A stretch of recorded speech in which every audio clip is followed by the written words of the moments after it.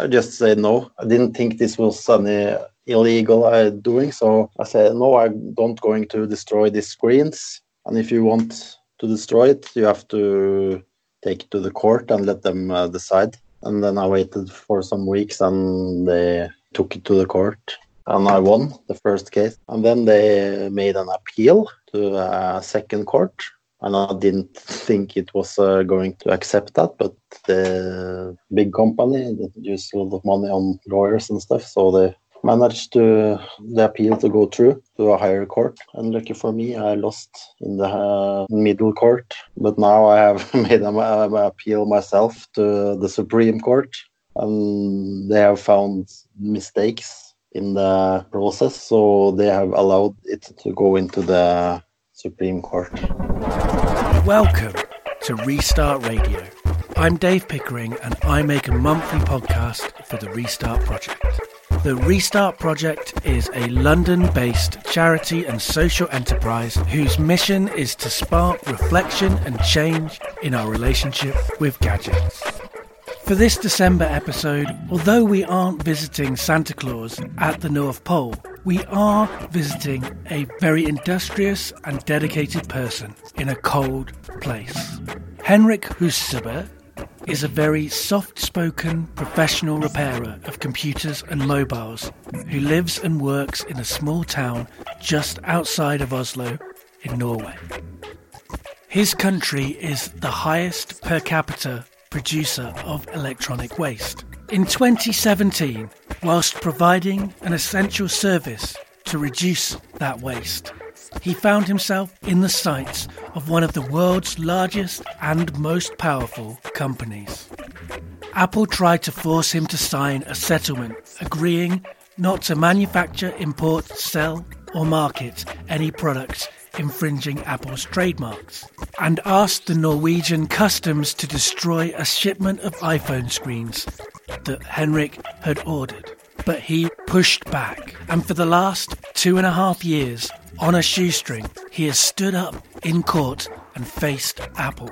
He won his first appearance in court, then experienced a setback when Apple appealed that decision, and now the Supreme Court has accepted his appeal on its merits, and he faces Apple, hopefully for the last time.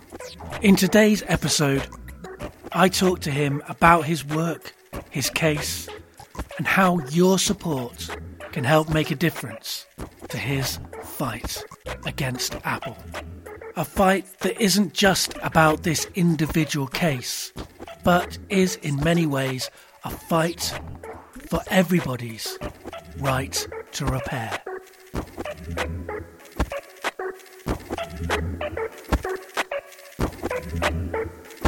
My name is Henrik Huseby. I live in a town called Ski in Norway, 20 minutes drive from Oslo. It's kind of small town. So yeah, how did you originally get into repair? I started the company 10 years ago with some small things like drop-in repair with computers. It turns out that many people needed repair on mobile phones also, so I started learning that and started with repairing iPhones. The first one, 3GS. That's how you started doing repair for a living. Had you had experience with repairing things before you set up that company, or when did repair first come into your life growing up or as a young person? My experience was like IT consultant before, and I worked in other companies in Oslo with servers, helping clients and such things like Windows Server, Windows desktop computers on different companies. Then I decided to be my own boss, start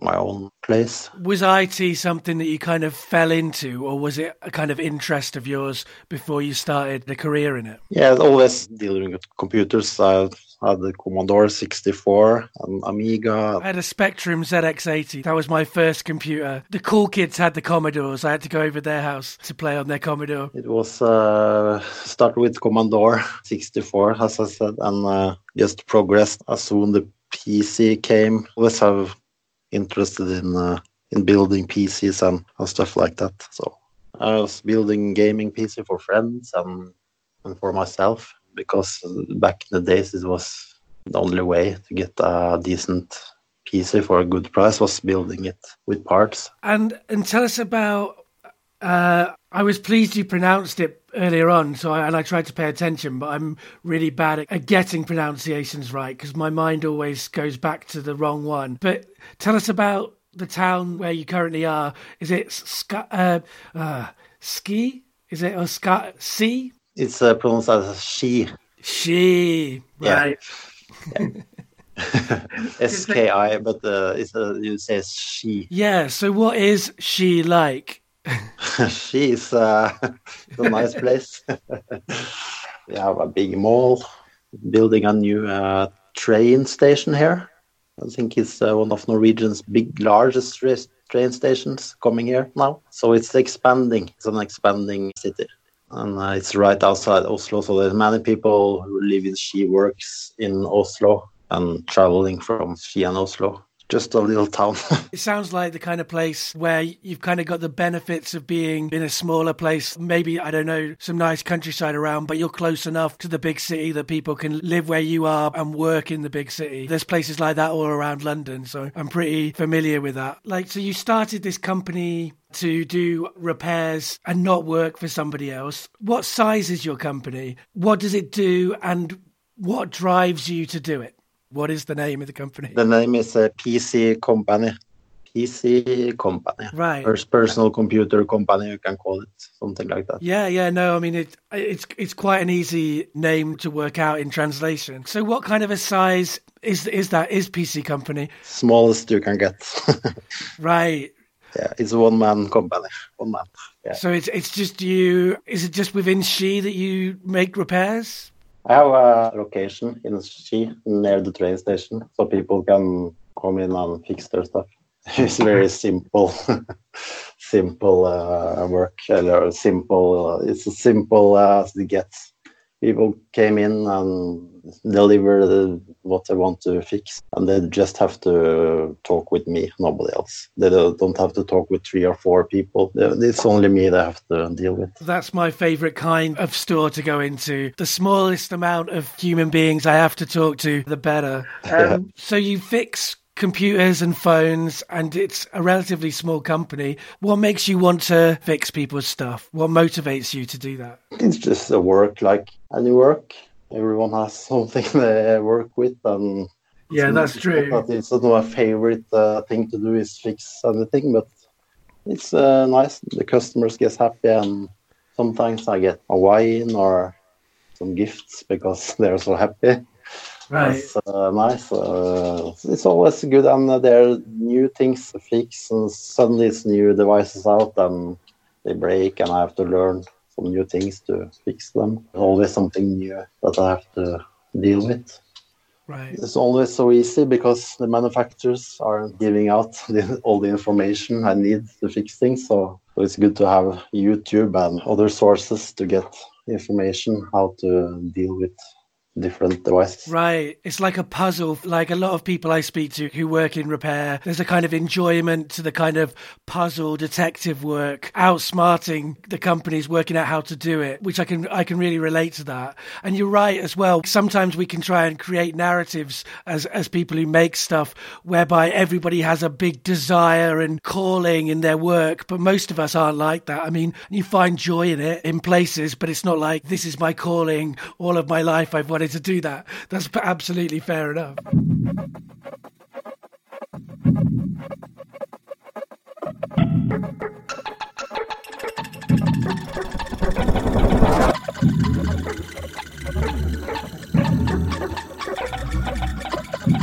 So tell us how you discovered that you were being targeted by one of the big tech companies who objected to what you were doing. Can you tell us a little bit more about that? Because I repair things, I need spare parts. Sometimes they are difficult to source these parts from the manufacturers, so I need to find sources to buy parts from. One shipment I got confiscated by the customs, and I got a letter from the customs that Apple wanted to seize and destroy all the parts I have ordered. This is my work, so I've done this since 2010. Since I cannot buy this from the manufacturer. So I have to buy them from China because all the parts are made in China. So I need I find sources in China. I import spare parts, and the customs sometimes check the shipments. And when they see a brand logo or brand name, they check with the company that owns the name or the logo if this is okay for them. And it was not okay with my shipment, and they want to destroy it and give me a fine on it. And then I think I don't want to do illegal things because I want to have this work and continue to have this work, and I need these parts to continue. This is my living and stuff, so I won't agree on destroying these items because they are spare parts I need to repair.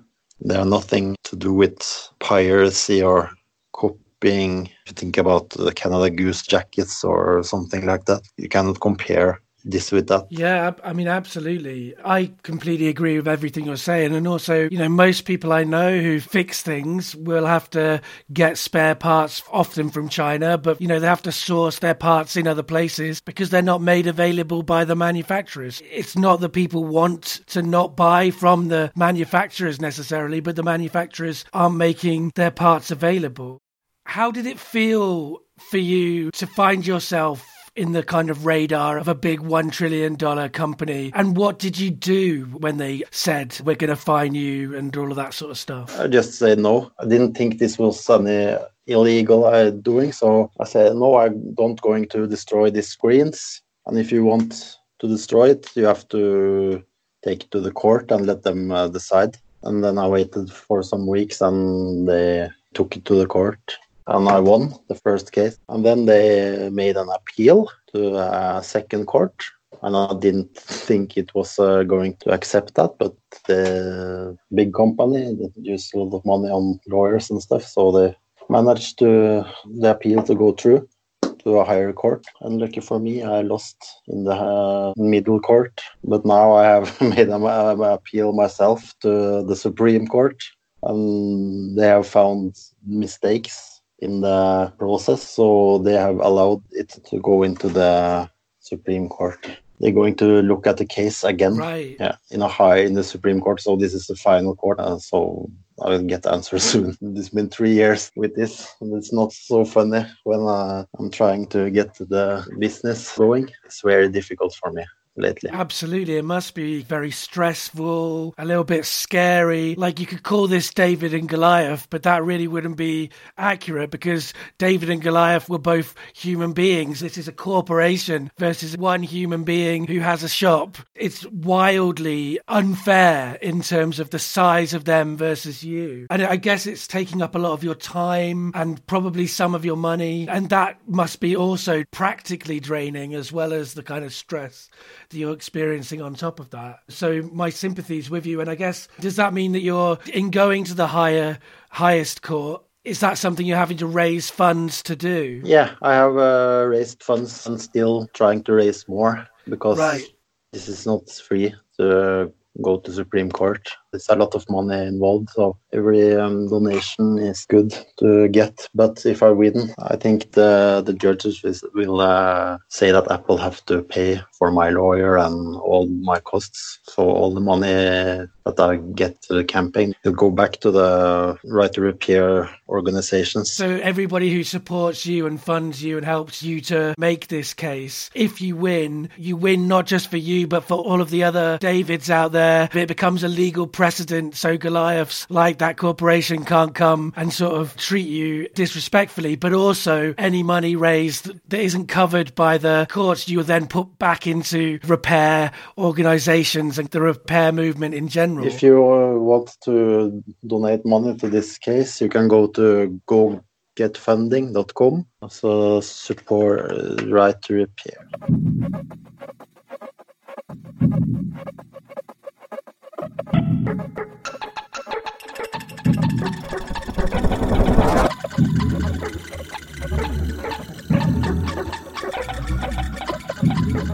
What would you say is the difference between the kind of services provided by manufacturers and the kind of services that you provide? It's much faster, cheaper and faster and less hassle for the customer. Even the police is coming into me and change their phones because they don't have time to ship their phones to Apple. Right. Yeah. So the local police are often change their screens. That further demonstrates that you're a reputable company. And we've already mentioned as well, like it's a personal service that you provide. You're an individual that someone's talking to, which again is something that makes a big difference as well as the speed, I imagine. Yeah, it's a more personal service. It isn't just fill out something on the web, put the phone in a box and ship it and wait a couple of days and get it back. It's more like you can sit and wait and see that I repair your device and have a conversation, and it's something different than just shipping it away, and it goes faster and probably cheaper. But yeah, the bad thing is that the warranty is gone when you fix it at my shop because I'm not Apple certified. But that's not your bad thing in a way, because that's because of the way that their warranties work. You're doing a thing that cancels out the warranty, but they could make the warranty different so that repairs were allowed, and then that wouldn't be an issue. I guess there's also environmental savings that people are doing in terms of they don't have to post it places, and so there's like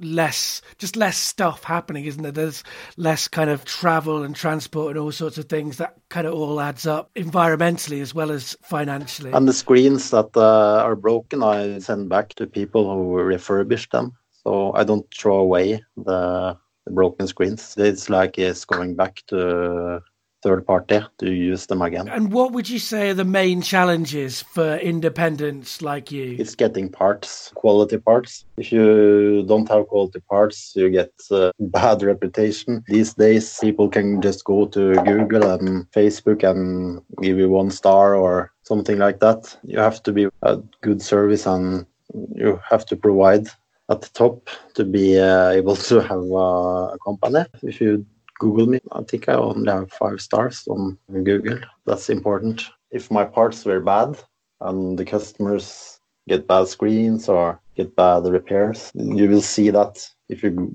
Google my shop on the internet. Right. So you're kind of a lot more exposed in a way than big corporations are, who can kind of hide those results if they want to a certain extent, if there are negative feedback, but also they're just so big, they're everywhere. They don't have to build up the same level of trust with the people who use them. To a certain extent, we feel like, at least, that we don't have much of a choice but to deal with these big corporations. Whereas when we make choices to deal with independents, like that's a personal trust, personal relationship. Yeah, I can see how you're much more exposed in those kind of ways. Yeah, that's a good point. Many big corporations can just remove the ratings. Yeah, there's all sorts of ways that they can balance things in their favor. So is it becoming increasingly difficult for you to find parts in the work that you do?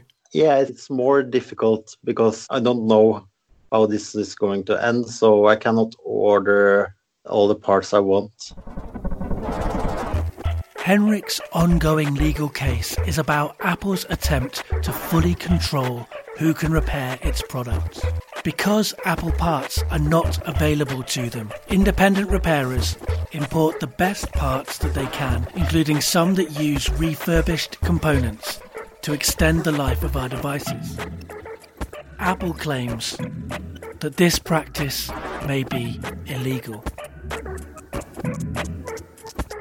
I can have different kinds of screens, but if I have refurbished screens and get stopped in the customs because of the trademark inside, it makes it hard. Apple puts a small Apple trademark on almost all of their parts. Like they use it as a weapon against people who want to import it, because they can just say, it's not from us, it's illegal because they don't have bought it from us. And it has the Apple logo on it. It must be some counterfeit goods. Nobody can prove otherwise but Apple. If Apple say it's counterfeit. If the company say it's counterfeit, it's very hard for another person to say it's not and give proof that it's not counterfeit. That's a big problem. Right. What do you think about Apple and other companies' moves to like allow selected independent repairers to access some of their tools and parts, but not everybody. What do you think of that decision? If the company decides who is going to repair and the prices on the repair, it will be a situation that they can just say that the cost of changing a screen is the same as buying a new one, so no value in repairing. So they are blocking the competition. Right. You can call it a monopoly. Yeah, definitely. Yeah, and that's not what the European Union wants, monopoly. Nobody wants that. It will destroy the competition. So I see the new repair program that Apple is coming out with. They can sell original screens to unauthorized shops. It's just something they do to misguide the right to repair. No, there's no value in that program. And speaking of the right to repair, what does that mean to you, and why should it matter to others? For me, I like to repair, not just for others, but for myself also. I have a car, a Volkswagen Caddy.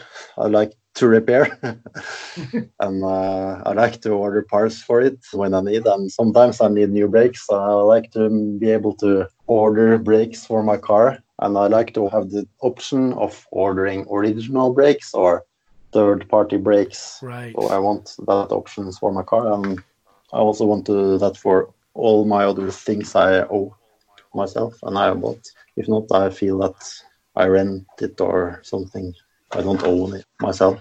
It's strange to me, the idea that we even have to ask for a right to repair. We do because we haven't got it, but it seems like such a basic, you own something, therefore you can do what you like with it, including repair it. But if you can't order parts, you cannot repair it, so... Exactly. If you can't order parts, if you can't get into it to repair it, if you need special tools to do so, all sorts of things that can be put in the way of our ability to repair our stuff. Yeah, it's important because if I have a part and put it in a device, the company can make locks and software locks. So even if you have the original part and change it, it will not be accepted by the software if you don't have the machine or something.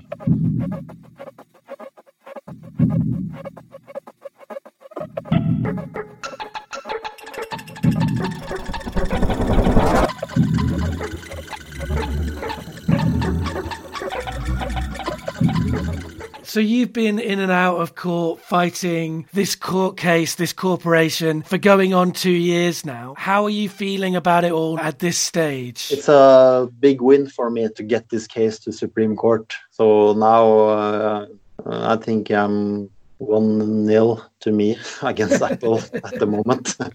Right. Yeah. No, that's great. I mean, that's a great position to be in. And I guess, are you feeling the support from the wider movement coming together around this case? Yeah, it's always good to have the support. And if it hadn't been for all the support I was given, I think I don't have used so much energy on this case. Yeah. It makes such a difference, doesn't it? Not feeling alone in something like this, knowing that there's other people out there who support you and want you to do well for everybody. You know, it's a communal cause and not just you on your own. Yeah. But I guess at the same time, it is also you on your own. Like, those two things are happening at the same time. So it must kind of be great to have that wider support, but also still as a human being, you're one person against this bigger corporation. Although I guess you've got your legal team as well. Yeah, I have to have that to be in the court. Yeah, exactly. Yeah. And what about other repair businesses in Norway? Did they support what you were doing? And what sort of things do you think they were considering when deciding whether to support your cause or not? It's not much support from some others in Norway, but I think everyone is working a little for themselves. I think everyone want this case to go in my way. I guess it's tricky for other repair businesses to put their head above the parapet. Maybe they are also afraid for their stuff to be confiscated, and everyone is a little afraid to import, and they are quiet about it. Right. I mean, that makes sense, really. I can understand, although obviously it would be great if they did stand in solidarity with you. I can understand the fear that they might have that their business will be targeted by bigger forces than they can handle. You kind of fell into this and it sort of happened to you. You're there now. You kind of have no choice but to stand and fight, really. If you want to carry on doing what you've been doing, I guess other people can be a bit more scared of the ramifications that could happen. You're there. It's happening to you. But that said, it's very inspiring that you are taking this stand. Many people wouldn't in your circumstance. Many people wouldn't have done as much as you've done to get up to the Supreme Court. You know, it's very inspiring to me to hear you doing that and fighting for years to get this to happen, not just for yourself, but for repair in general. Thank you. Oh, well, I mean, you know, thank you, I should say. I mean, you know, thank you on behalf of everybody that wants to repair their stuff. How best can people support what you're doing, help to fund your legal fees and all of those sorts of things? How can people do that and help you to prepare for this Supreme Court appeal? Donating money is a very good help. The more money is donated, the more money is going into the case. And I cannot see why this is going Apple's way in the Supreme Court. So the money is going back to the repair community. I mean, I guess you're going to need as much in the way of funds as you can get because you're taking on a really big company with loads of money itself. But then if you do win that case, the legal fees will be paid by that company, and then you'll be able to donate that money that you have been given by supporters to, well, who are you donating that money to? That will be the Right to Repair in Europe. Basically, supporting you supports your case, but also ultimately, if things go the good way, if you win that case, it'll also support the Right to Repair campaign in Europe. How do people do that? You go to gogetfunding.com and search for Right to Repair. Everyone at the Restart Project is inspired by Henrik and the stand that he's taking. Speaking to him, I was impressed not only by the stance that he's taking, but also by his humility. Whilst Apple invokes complicated law, weaponizing copyright against repairers who use components, Henrik stands in contrast. His work is simple, as he puts it, but it's also essential. He and thousands of other repairers simply help others solve problems and care for their possessions. They are the first responders in a crisis of consumption and climate that is overtaking our planet. They're creating value by saving electronics from the shredder and offering the public choices. And so whilst they may be doing simple things, those simple things add up to something that is simply essential for our future. We need to support people like Henrik, the people working towards our right to repair. If Henrik is David to Apple's Goliath, then our support is the slingshot that will help him to win. Restart Radio is a show aired on Resonance 104.4 FM and a monthly podcast uploaded to the Restart Project website and found wherever you get your podcasts. As with all episodes of Restart Radio, we'll include links with background information to all of the issues and stories discussed over at therestartproject.org. The music that you've heard in today's episode was made with lasers and repurposed electronics and is a collaboration between Opto Noise and Cassini Sound. And big thanks to Janet from the Restart Project, who did the research and planning for this episode. And now it's time to pack up the equipment and say goodbye to each other. Goodbye, everybody.